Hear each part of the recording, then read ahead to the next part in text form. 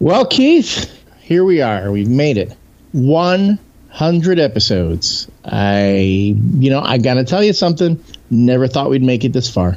Yeah, I figured, before we got to 100 episodes, I'd be in therapy, you'd be doing softcore porn somewhere. I mean, I never thought we'd make it this far, but we've had a lot of great moments, a lot of great debates, Kirk versus Picard. We haven't tackled Star Wars versus Star Trek yet, but just so many great moments, so many geeky debates. So many Ted Cruz jokes. The following is a presentation of the Radio Misfits Podcast Network. They bought their tickets. They knew what they were getting into. I say, let them crash. Geek Counter Geek with Keith Conrad and Elliot Serrano. Gentlemen, you can't fight in here. This is the war room. I'd just like to say, get a life.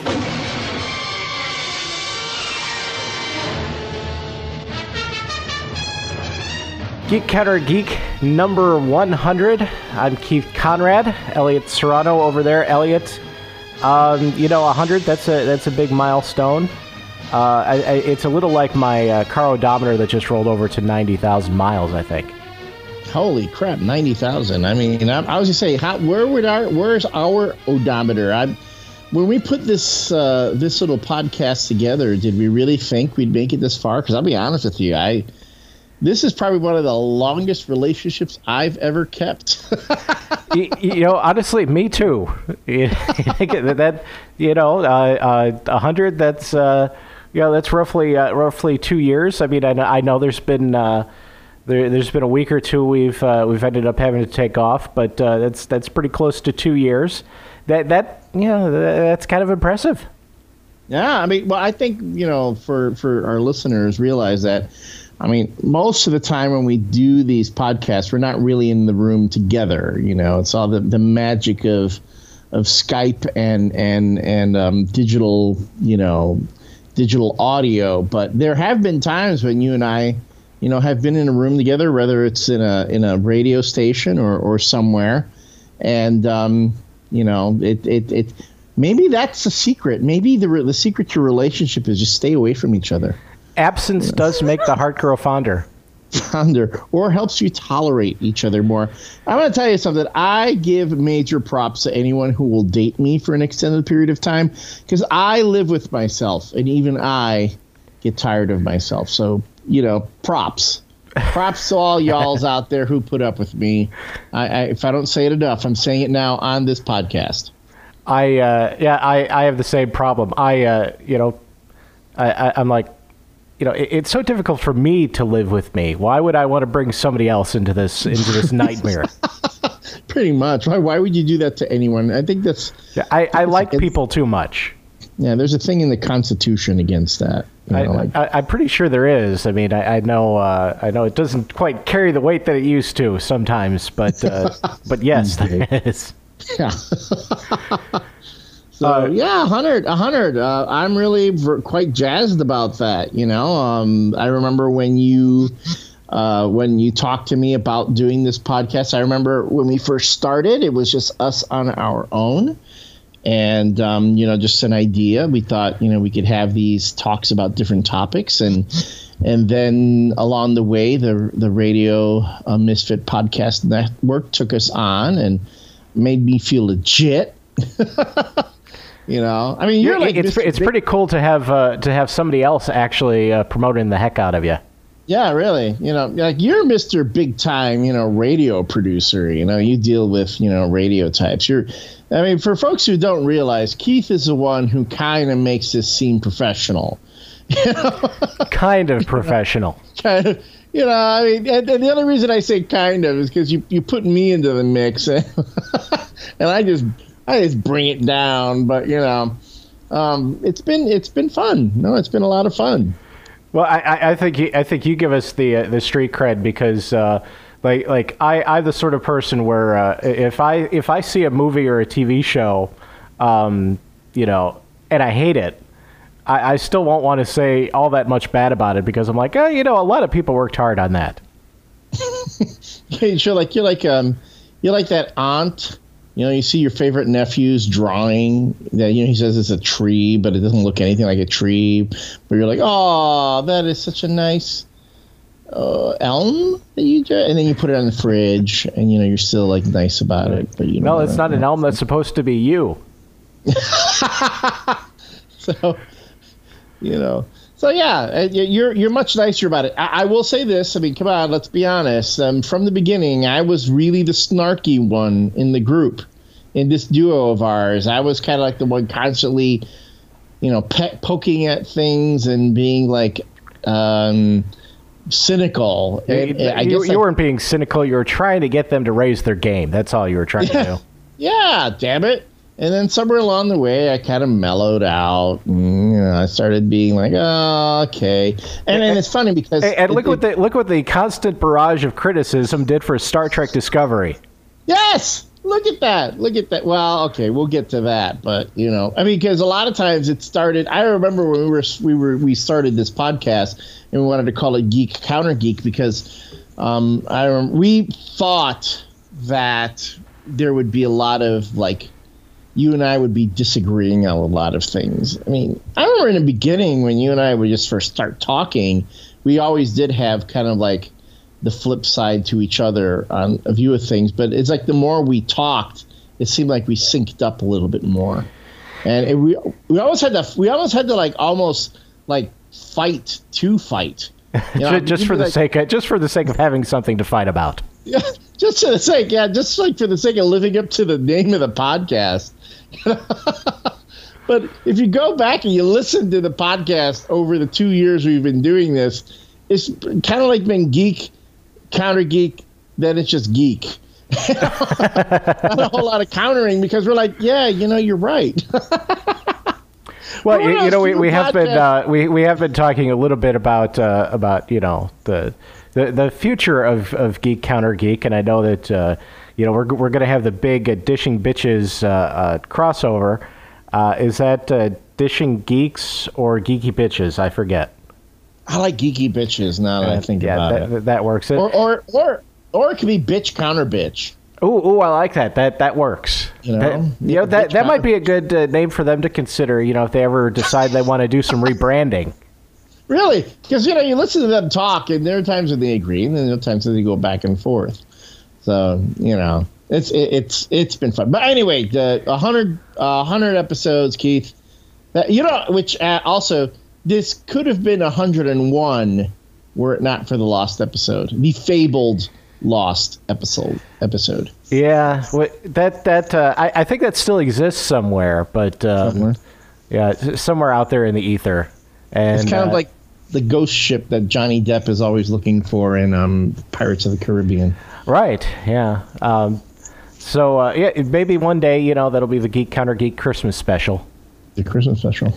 So it's yeah, you know, like I said, we're going to have the crossover with the Dishing Bitches, and I think you know, in the future, I wouldn't mind you know, bringing in some more people, maybe some of our fellow Radio Misfits people and others as well.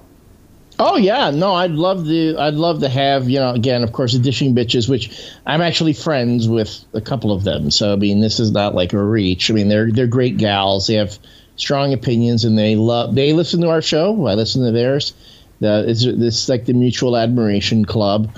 Yeah, I'd love to talk to some other folks. Of course, I've been on John Clark's Caffeinated Comics. It would be kind of cool to have a Geek Counter Geek Caffeinated Comics round table, like all four of us all together in a room to do a talk.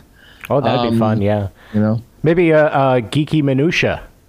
Geeky Minutia, yes. Which sounds like a performer of some kind, like you know. Ladies and gentlemen, welcome to the stage, Geeky Minutia. Geeky Minutia. Oh, also, and I'm going to say it now because I'm going to advertise it now because I've kind of had a crush on her for the longest time. But Vicky Eisenstein, who's been on Lozano and Sons. Okay. Lozano and Friends, they're not a furniture company. Well, I think I was like Tony Lozano, man. He's cranking those kids out, and they're all like his agent now. Lozano, friend, he's had Vicky Eisenstein on there. I wonder if he would mind loaning her to us. I've met Vicky a couple times when I've been on Lozano and his friends. Yeah, and she's a very nice young lady, and not to spoil anything, but I'm working on another project that she just might be involved in. So who knows?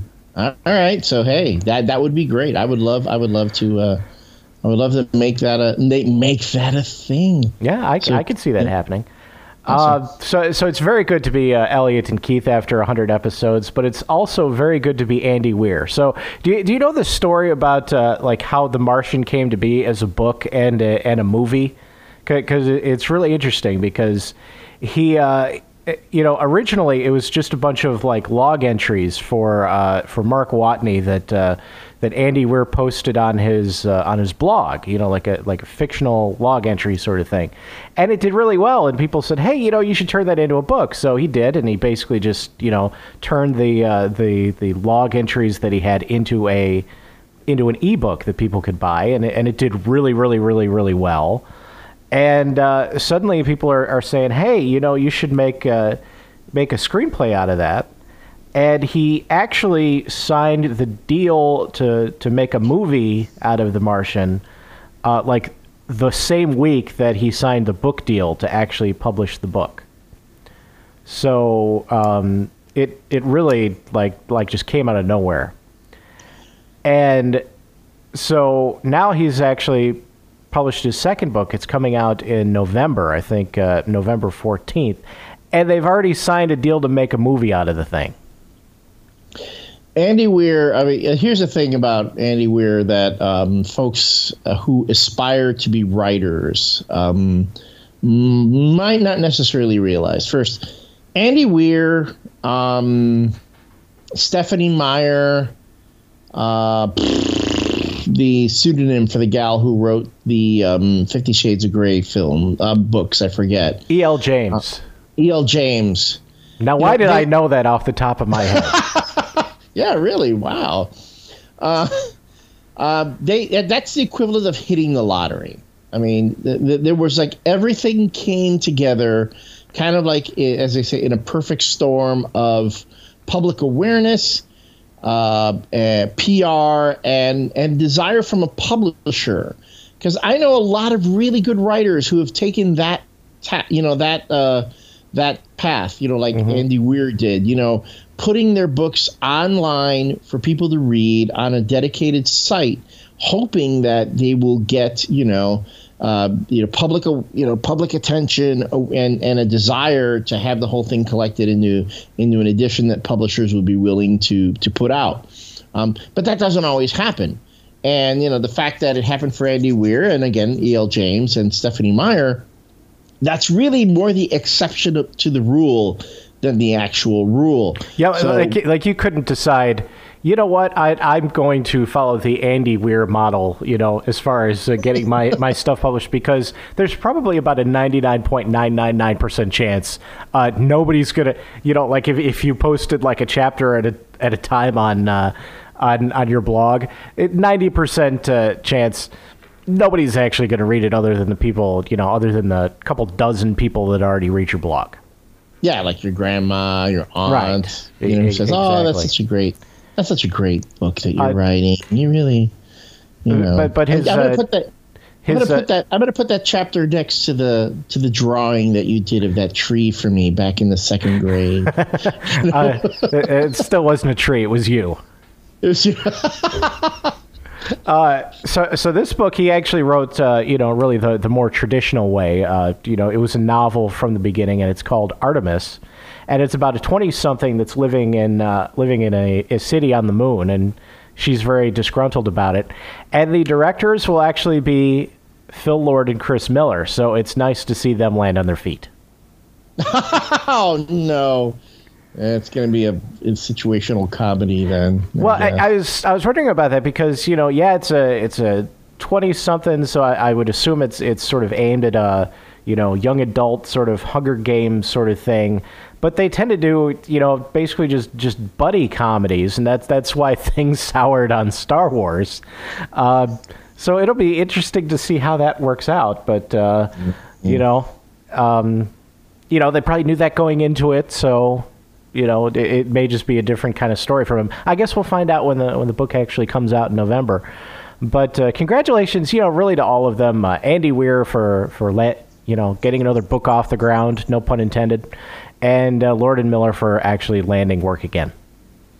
So now that everybody else is going to try to, again, you're going to try to do the take the Andy Weir route, the E.L. James route, the Stephanie Meyer route.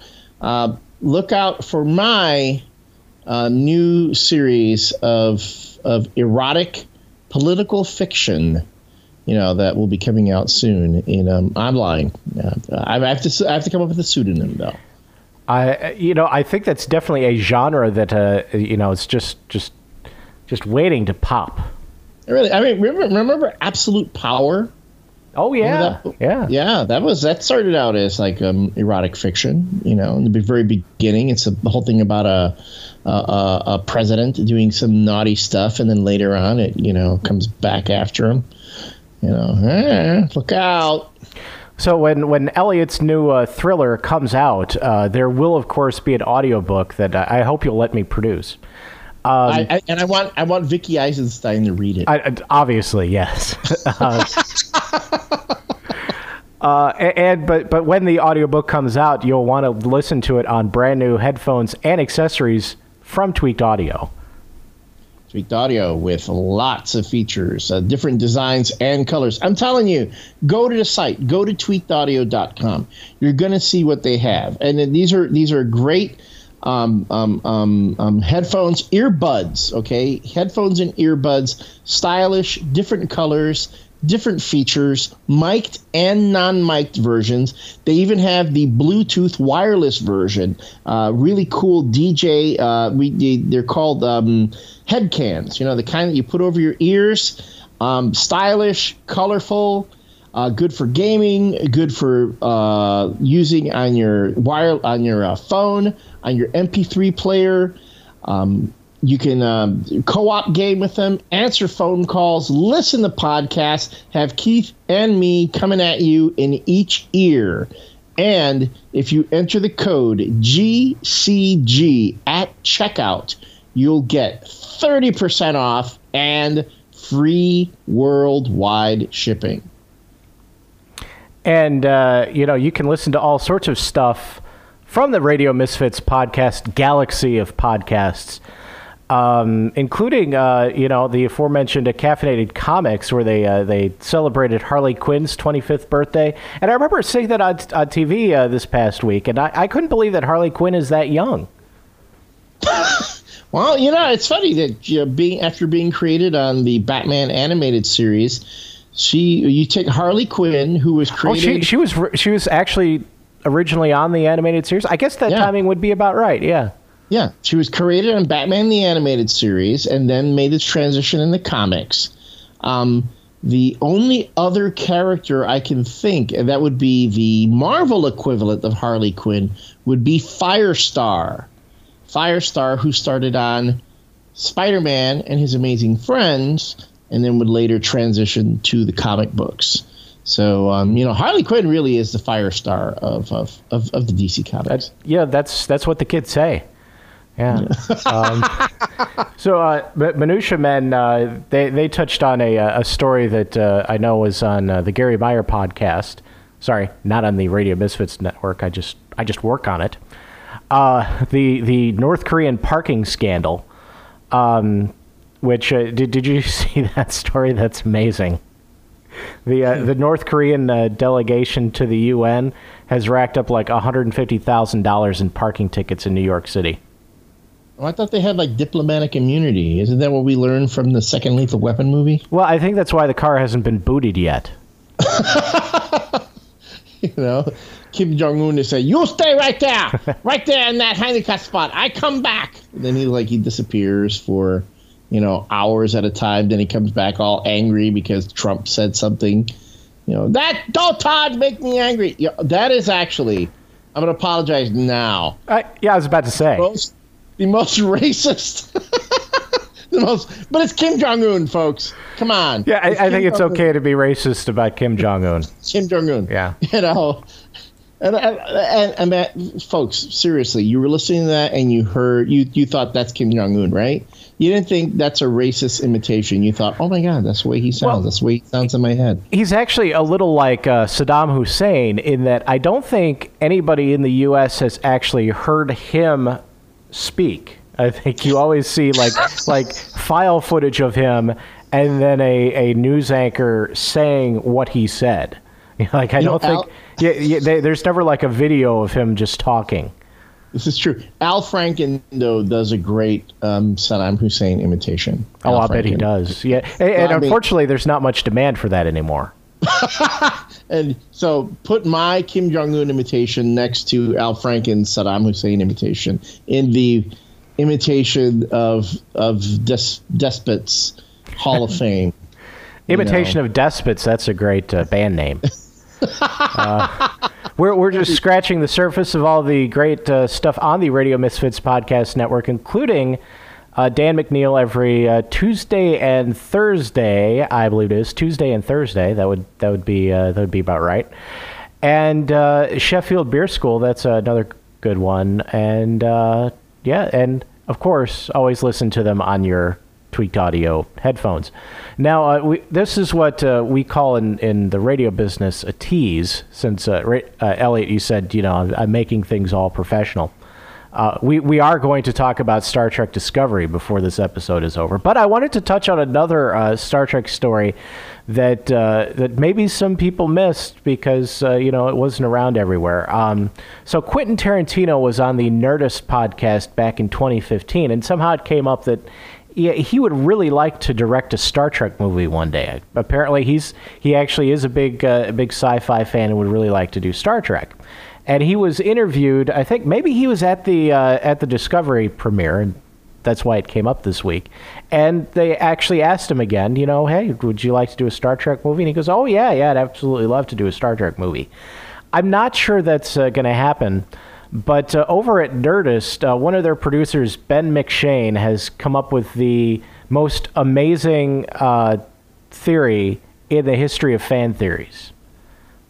I'm not sure you're ready for this, Elliot. No, this I've got to hear. His theory is that Inglourious Basterds is actually the sequel to The City on the Edge of Forever. All right. With all due respect to the folks over at the Nerdist, who are really cool folks, and I don't know any of them personally, but I've been following them forever, and I'm a big fan. That is the stupidest theory I've ever heard. Well, I can see the logic that he's following. That this is obviously spoiler alert for those of you who haven't seen Inglourious Basterds. First of all, I'm not the biggest Tarantino fan, and I think it's a very good movie. Even the history geek in me, at the end was saying, "Wait a minute, that didn't happen." But still, it's a really good movie for what it is, and I could see the logic that okay, so obviously there's an ending that is obviously I don't think he'd put this much, like techno-babble behind it, but it's definitely an alternate reality, you could say. So, I mean, yeah, I can see where he's coming from, but there's absolutely nothing in that movie that would tie it to The City on the Edge of Forever. No, because if anything, was the whole thing with Joan Collins' character in City of the Edge of Forever is that if she lives, she alters the timeline so that the Third Reich actually wins World War II. But and spoiler alert, that doesn't happen in Inglourious Basterds. Right, that doesn't. If anything, Inglourious Basterds, which actually is one of my favorite Tarantino movies, if you get past the ending, which even at the beginning of Inglourious Basterds, it says "Once Upon a Time," so it's a fantasy, it's a fairy tale. And the end of Inglourious Basterds really diverges from what occurred in history. And I will say, the thing about Inglourious Basterds that I really, really enjoyed and the reason I like a lot of the one thing about Tarantino gets lost about him is that, yes, everyone's focuses so much on the language in his movies that people, drop F-bombs left and right in those films, and they use the N-word a lot, or at least when Samuel L. Jackson is there, much to the chagrin of Denzel Washington. That's right. But, because, remember, Denzel Washington had it out with Samuel L. Jackson on the set of, not Samuel L. Jackson, with Quentin Tarantino on the set of Crimson Tide. Right. He was called on set to do a little script polishing. And by the way, the scenes in Crimson Tide, I've sort of learned over the years what those scenes actually are that he did touch up, like especially the scene where they're all around the table talking about war. I believe that was Stallions. And you can tell like the dialogue is really good in those scenes. Mm-hmm. And there's no language in them, so it's not like he has to do that. That's he can get by without dropping the F-bomb as a comma.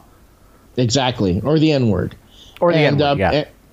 And the performances of the actors in his films are really good. Or at least in most of them. In Inglourious Bastards, everyone is brilliant in that one. Pulp Fiction, a lot of folks really don't realize how good, the performances of Uma Thurman and John Travolta and Eric Stoltz. Bruce Willis is kind of phoning it in, but whatever.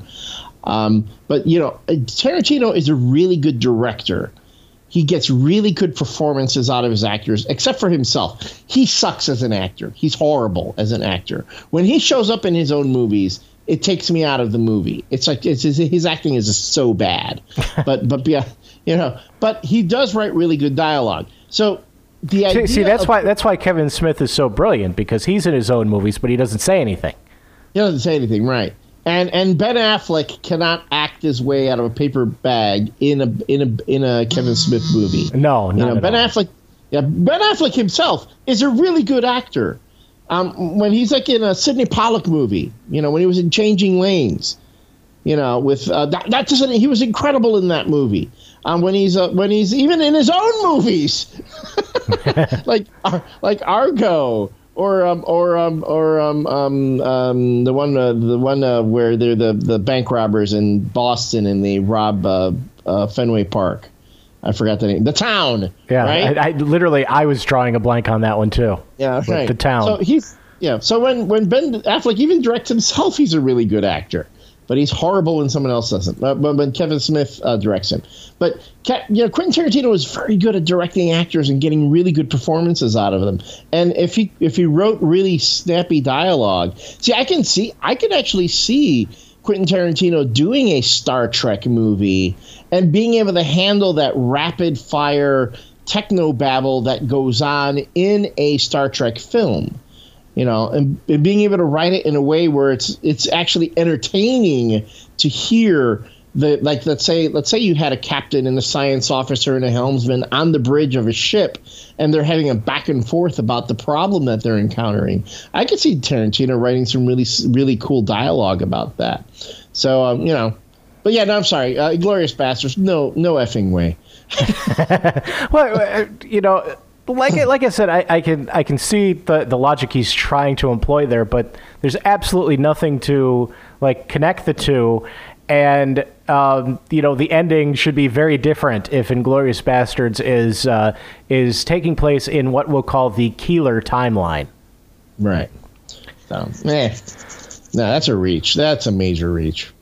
So I think that if you were dealing with something where you had the Federation at war, Quentin Tarantino would be very good, and that just so happens to be what we have with Star Trek Discovery. And I think that I don't know if it was because it was just the introduction, but I felt like Star Trek Discovery really it had you could tell it was influenced by all the various TV incarnations of Star Trek. There were things in there from the original series, because the ship at the beginning is supposed to be a science vessel, and and really the way that the captain carries herself, like that's to me that it seemed like Gene Roddenberry would appreciate that. But really the thing you'd probably, at least I would compare it to the most, would be Deep Space Nine, because that was really the only other time that we saw the Federation at war. I want for folks who have not seen Star Trek Discovery yet, and I'm hazarding there are a lot of folks who haven't yet, because if you wanted to see it and you missed it on CBS, you have to watch it on the CBS All Access app. And I know I've already talked to several folks who have said they're going to wait until the whole season is on CBS All Access, and then they're going to do the free trial so they can binge watch the whole thing. And I think that might actually help, because there were a couple of headlines that there was a big spike in CBS All Access signups. And so if you have that at the beginning and then at the end there's another big rush of people who get on to binge watch the whole thing, I think that'll help them realize that, hey, maybe we've got something that's worth greenlighting a season 2. Perhaps. But I bring this up because if you haven't seen it, I'm going to tell you right now, there's no way I can avoid spoilers, because I've got opinions. I've got me some opinions. You got some hot takes? Yeah, not as hot takes, but it was I was watching the first 2 episodes. I was like, whoa, okay. I kept going back and forth, and again, folks who've been listening to this podcast knew that I was approaching this with much trepidation. So spoilers will be discussed. So if you haven't watched it, bail now. If you don't want it, although I will say, maybe the spoilers, as I'll try to be not too spoilery, but there are certain things that you just cannot discuss without getting in the spoiler territory. So pause the podcast, watch the episodes, and then hit play again. And then come back.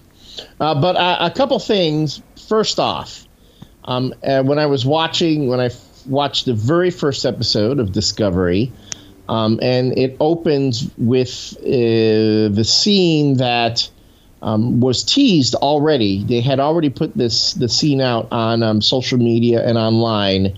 The scene of Michelle Yeoh and Sonequa Martin Green's characters walking through through this desert planet and doing their whole thing. Mind you, it was a little bit more extended.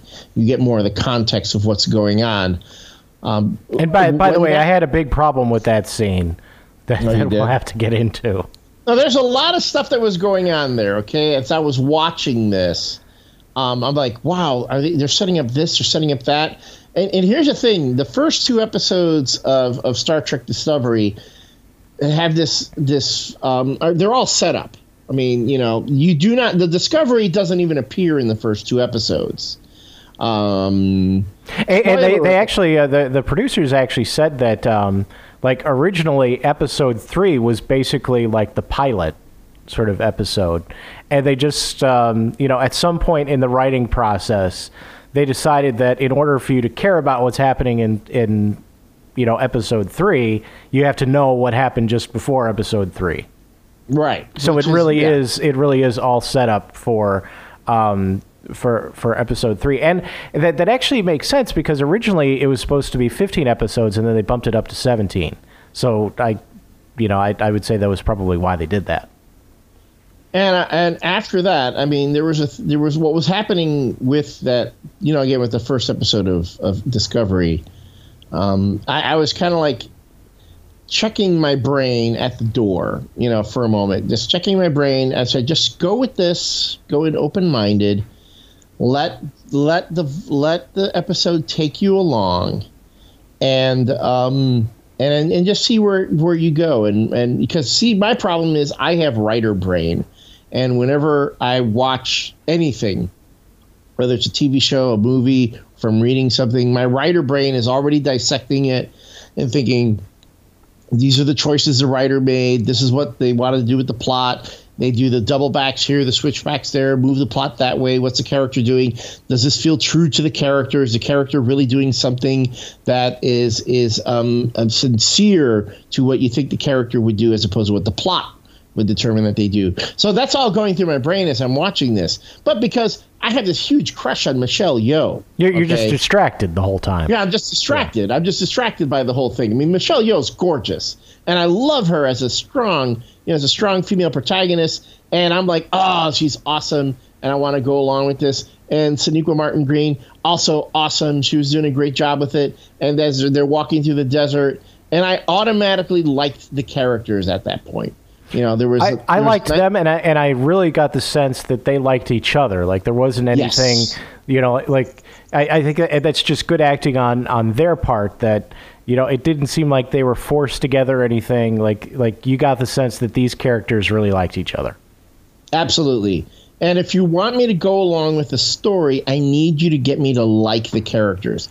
If you can establish the characters in a manner where I care about them, where I want to see them succeed, then you can flub things with the plots and motivations here and there, and I'm more forgiving of that. So if I'll give Discovery this, it established very well the characters, and I cared about them. I cared about Michael Burnham, that's Sonequa Martin Green's character.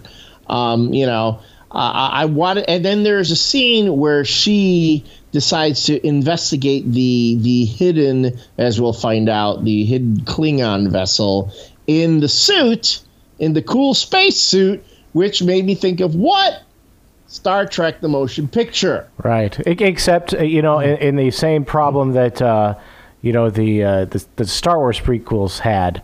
The suit looked cooler in this case, yes. which is funny because it's 10 years ahead of the original series. But since we're moving a little bit ahead, I want to talk about my problem with that first scene. Yeah. So they're on this planet where there's apparently this dust storm that's going to engulf the planet for 89 years, right? Right. And so that's obviously an issue, and that's why they don't have line of sight with the ship and everything. So how is drawing a big Starfleet Delta in the sand going to help the ship find them when there's obviously a big dust storm coming in? Because I don't know if that's writer brain, like you were saying, or if that's just that was total writer science brain. geek brain. That's no. So you were using science geek brain, and writer brain was going, oh, that's poetic license brain. Yeah. That's like the whole. Well, she couldn't have written SOS because that would have been no. She had to write. It's like SOS would have involved so many turns that Burnham would have noticed. Well, right. So it's like the whole. You're in the writers' room. You go, okay, we need a really cool visual here. What are they doing? Oh yeah, right. And I think that was like, all right, we're going to show that this is Star Trek right here. This is the big unveil. Yeah. So. That was it. And then again, there was a point where I was going, okay, this show is trying to appeal to more of my emotional reactions, not so much my intellectual. And it was kind of, you could see how it was kind of flip-flopping back and forth between the two. And the whole bit, I don't know how many different references you caught, in this, but the whistle, the whistle when the captain hits the bridge, that's straight out of the classic series. Yeah, which they also did in the the J.J. Abrams reboot. That's one of the first. That's one of the first sounds you hear there too. Yeah. But you expect that, right? Yeah. The fact that Michelle Yeoh's character keeps referring to her second in command as number one, which is something from the to Next Generation, because I've never heard in any other series a captain refer to their first officer as number one. Well, except for the Cage, because the Cage, right? Well, right, started, the Cage. Yeah.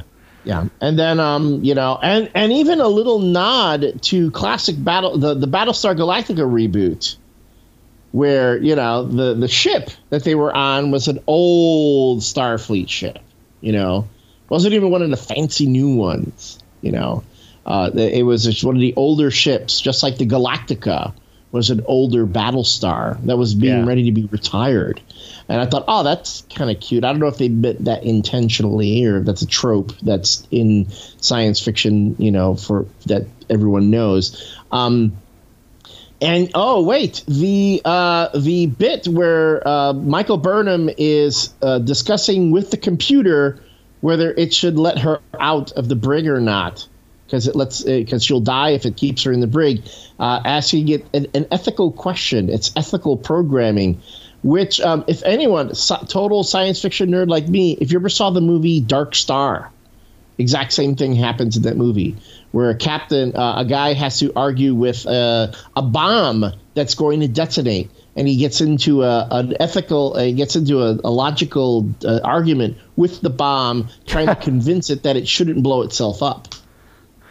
I think that's something I might have to check out now. Yeah. I flashed back to that movie. I remember seeing that movie when I was a kid, and it's one of the best scenes from that film. It's like Dark Star. These guys are they're like garbage men in space, and their job is essentially to go to different areas of space and blow stuff up. They're like, they're blowing up, waste or, stars and shit. Isn't that how Hitchhiker's Guide to the Galaxy started? Kind of, yeah. And then what do they do? Then there's this bomb is activated, and the guys know they can't disengage it from the ship, so they're going to die. So the captain goes and has a discussion with it, talks to it. Well, you can't do that. Why not? Well, because of this. Well, maybe if I do this. No, because of that. And then the bomb goes, oh, I should think about that. And then it decides, But then if it doesn't blow itself up, it hasn't done its job as a bomb. There you go. And that's what Dennis Hopper would have said in Speed. Exactly. Quick quiz, hotshot. Quick quiz. Your job is to keep a bomb from being. I believe it was called the bomb, or the bus that couldn't slow down. So I'm guessing when you're in that writer's room for Star Trek Discovery, they're pulling stuff from all different science fiction, not only from Star Trek, but from other science fiction movies that the writers in that room might have seen. It made me think of that. And so knowing that, I was very forgiving of Star Trek Discovery to a point. By the way, one of the things that I don't know if this was just me or if it was something that other people noticed as well, but I got the sense that the Klingon prosthetics that they came up with were extremely elaborate, and it seemed like all of them had a really tough time talking through them. Oh yeah. Oh, okay. So that wasn't just me. Yeah. And you're talking to a guy who's worn Klingon prosthetics and Klingon makeup. Yeah, so from what? No, what I know you what speak. it's like. It's not fun. It's not fun. I've been in the Klingon Christmas Carol, so it's not fun. But yeah, and so a lot of folks were taking issue with the look of the Klingons and what was going on. Again, this is 10 years before the James T. Kirk and the Enterprise took off on their 5-year mission. I didn't realize that the Klingon War was that recent. And I'm like, wait, is there a time when James T. Kirk was involved in the Federation Klingon War? Because... Well, you'd have to think that the timeline, isn't all that different, because he would have been born at the same time as, the Abrams and the original timeline. Yeah. So he's a teenager at that point, right? Yeah, but then you have this whole thing that he has this mad on for the Klingons in Wrath of Khan. Yeah. So, so it's like, what is he? Okay, where, James T. Kirk had to have had some combat experience in all this. He had to have served on a ship somewhere where he fought Klingons. Maybe not as a captain, but Well, we don't know that he didn't. Yeah. So I'm there going, what? That's why I kept thinking they're really bumping up this whole contact with the Klingons after 100 years, if they're holding the timeline, 10 years before the Enterprise and the 5-year mission. And here's the thing: you go from first contact in 100 years with the civilization and war with them in 5 minutes. In 5 minutes, and then you're telling me in 10 years it all resolves itself? Because even in 10 years, you still have conflict between the Federation and the Klingons. Mind you, it's not war. Well, you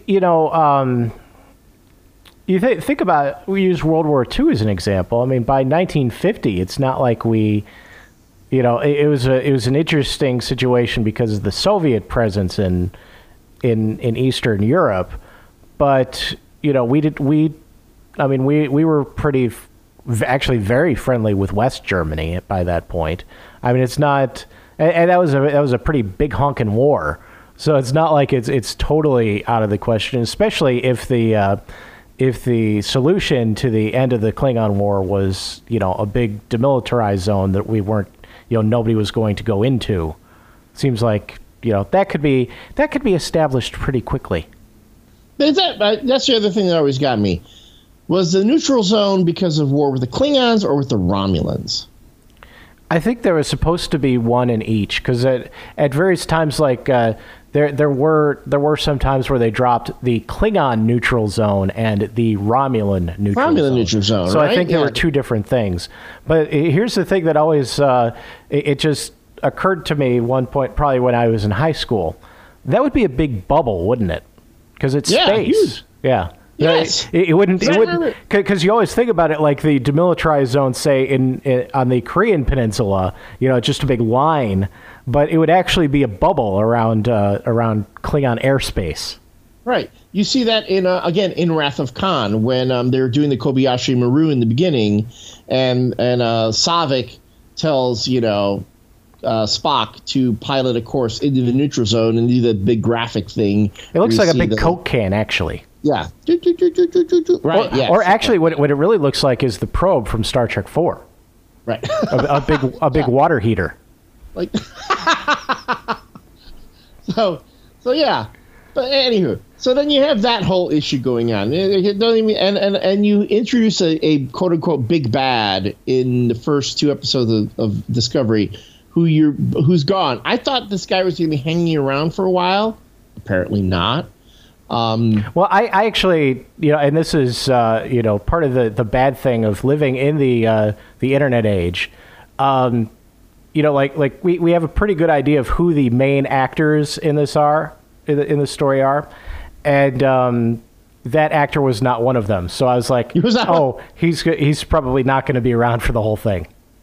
Oh, I knew that. About Michelle Yeoh when you look at the opening credits. And it said special guest star. Guest star. So you're like, oh, man, really? You made this big deal about casting. And by the way, as soon as and let's say again, spoiler alert, because they released the intro for Star Trek Discovery like earlier in the day before the episode actually aired.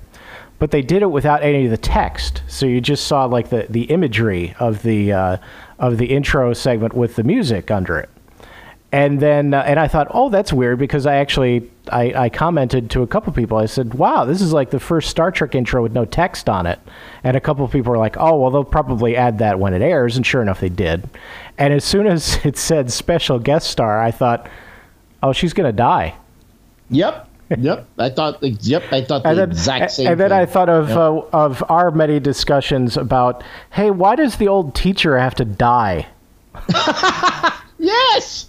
There you go!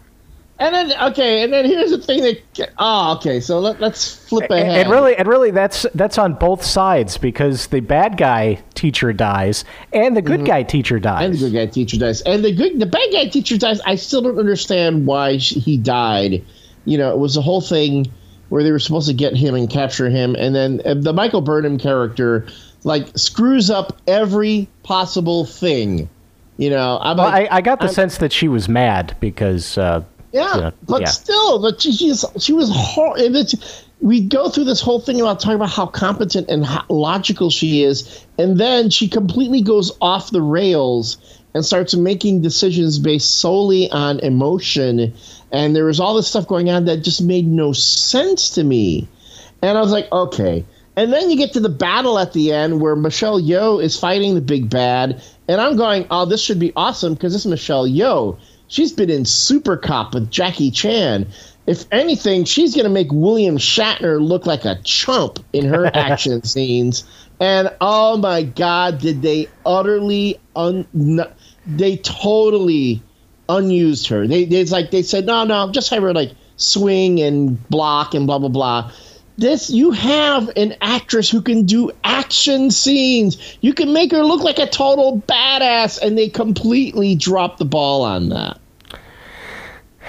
Yeah, they kind of did. Although you never know, she might show up in subsequent episodes in like a flashback, and she might be teaching Burnham to kick some ass, and they might make better use of her that way. But that's about the only hope for that. And then of course my major issue with Star Trek Discovery, which I'm sorry, it was me. This is me. Maybe I'm the only one who read this, okay, into this episode. But it was the whole, okay, screw negotiations. What you need to do is you need to go in guns a-blazing and show the other side that you mean business. And they're going, holy crap. And that's coming from the Vulcans. That's coming from the Vulcans. Which, by the way, I will say the thing that really, I literally laughed at the image of like, for 10 years or however long this actually lasted, like every time a Klingon ship would like jump out of warp in front of a Vulcan ship, just getting blown away. Like it just really made me laugh. Like oh, here's another Klingon ship. Better blow them up. Better blow them up. We got to teach them what's right. It's like the Vulcans decided to take logic to the extreme. Because if I'm going to walk in, if you're going to walk into a Klingon bar, you got to go up to the biggest guy and punch him in the face, so you mean business. It's not the Vulcan hello. It's prison logic. Right. So that again, I don't know if this is writer brain or space geek brain or something, but my first thought was, okay, if you're blowing up every Klingon ship as soon as it shows up, how do you ultimately end up getting some sort of peace agreement with them? Because you're never going to talk to them because you keep blowing them up. That wasn't Vulcan logic. That was Trump logic. I was going, Michael Burnham was thinking like Donald Trump. Don't negotiate. You got to go in and show him who's boss. You got to, boom. And then she friggin' pretty much performs mutiny on the ship and is ready to start a war with the Klingons just to prove a point. And I was going, holy mackerel, what are you talking about? Well, in fairness, there have been wars that have started because of such stupidity. Yeah, and then, actually, most of them have started because of such stupidity. Yeah, but see, here's the thing. But then this is what happens and then I'm watching this episode and I'm like, oh look, the writer room in Discovery. You saw pretty much the Discovery writer room give Michael Burnham an out because Starfleet didn't shoot first. Now we're gonna make the Klingons shoot and destroy everyone to prove her right. Oh look, see, now the Klingons are attacking us out of nowhere. So what I'm supposed to assume is that had, they fired first, then the Klingons wouldn't have attacked, which is a really huge freaking assumption you're asking me to make, because you've pretty much given the Klingons justification for blowing away the all those Starfleet ships because you fired first. So you're asking me to accept take a huge leap here in character, assuming character motivations were correct, or that's what would have happened in that case. When everything in my head is going, no, that's not the way people work. That's not the way human nature is. That's not the way the world or the universe works. You can't just say, I'm gonna punch in the middle of war. Taking the first shot is what stops a war. That just, I was like, no, that doesn't work. And yet, it might surprise people listening. You liked Star Trek Discovery. We both liked Star Trek Discovery. It's true. I did like it. And at the end, I was like, okay, I thought it was kind of clever. I went along for the ride. But then wait, hold on. Well, I would, for me, I would compare it to the Battlestar Galactica miniseries where, there were some holes there. But at the end, I was really interested to see what happened next. Yes, no, absolutely. Because I remember the Battlestar Galactica miniseries was panned online. Okay. I remember Harry Knowles, who right now is not very well liked on the internet right now. Harry Knowles utterly panned the Battlestar Galactica miniseries on Ain't It Cool News when in the beginning. He did not like it at all. And then everyone watched it, and I remember watching it myself and actually going, you know what? It's pretty good. I enjoyed it. I thought it had proper nods to the original series. I actually cared about the characters. I thought it was well done. I thought it was a great setup for a new series. Now, going back to Star Trek Discovery, where, I think for the most part, it's gotten a lot of positive reviews. People, for the most part, have liked it. They've enjoyed it. Yeah, there have been some issues, like we have our issues here as well. But some folks have had issues. And yes, I've even had on my social media pages some my fellow Star Trek fan nerds talk about, oh, I hated that. Oh, there was too much talking. Oh, that made no sense. Oh, blah, blah, blah. That sort of thing. You're going to find that. But overall, it's been positively received. And I've kind of, after the first 2 episodes, enjoyed it. Okay? But here comes the Jennifer Lopez. The big butt. The total premise that they spend 2 episodes establishing, boom, thrown out the window. We are completely going in a different direction with this character and what her situation is in the 3rd episode. I'm like going, what? What? You mean the fact that she's basically in prison? She's basically a convict. She's a space convict. That was something that and I guess we'll have to see in episode 3 and beyond where they're going with it. But that was something that really seemed kind of tacked on. Remember when we kept hearing over and over again that Star Trek Discovery was not going to be about the captain? Remember? And we kept saying, well, what are they going to do? Is it going to be about the first officer? Is it going to be about the engineer? Is it going to be about, the crew, someone at the bottom? No, it's essentially the janitorial team. Well, I assume that that's actually a really good question because, again, we don't know what they're going to do next because, I had assumed that at some point in the story, she's going to become the first officer of the Discovery. I don't know. After that episode, after the preview for the next episode, it looks like she's just like swapping. She's just sweeping the decks, Yeah, that's I guess I hadn't thought that far ahead. Like I just assumed that that's actually going to be her arc in the story. Is eventually she's probably fairly early on she's going to redeem herself in the eyes of Lucius Malfoy, and he's going to make her the first officer in much the same way where Kirk sort of randomly became the first officer of the Enterprise in the Star Trek reboot. Just like 1 minute he's a cadet who might get expelled or something, and the next minute he's the first officer. Sort of the same thing. Yeah, but he didn't commit mutiny and then break every regulation of Starfleet. Yeah, he pulled a prank. That's all he did. He wasted an instructor's time because he had already taken the Kobayashi Maru test twice before. So it's not like this one really mattered. So yeah, I think the guy could cheat on the 3rd try, and it really isn't that big of a deal. That's not really the kind of thing that keeps you from becoming a captain or president. No, of course not. So Yeah, so I'm like, oh, okay. Yeah. So there's a big difference there between that and causing a war with the Klingons. Right. Which, according to the promo for episode 3, has already cost 6,800 lives.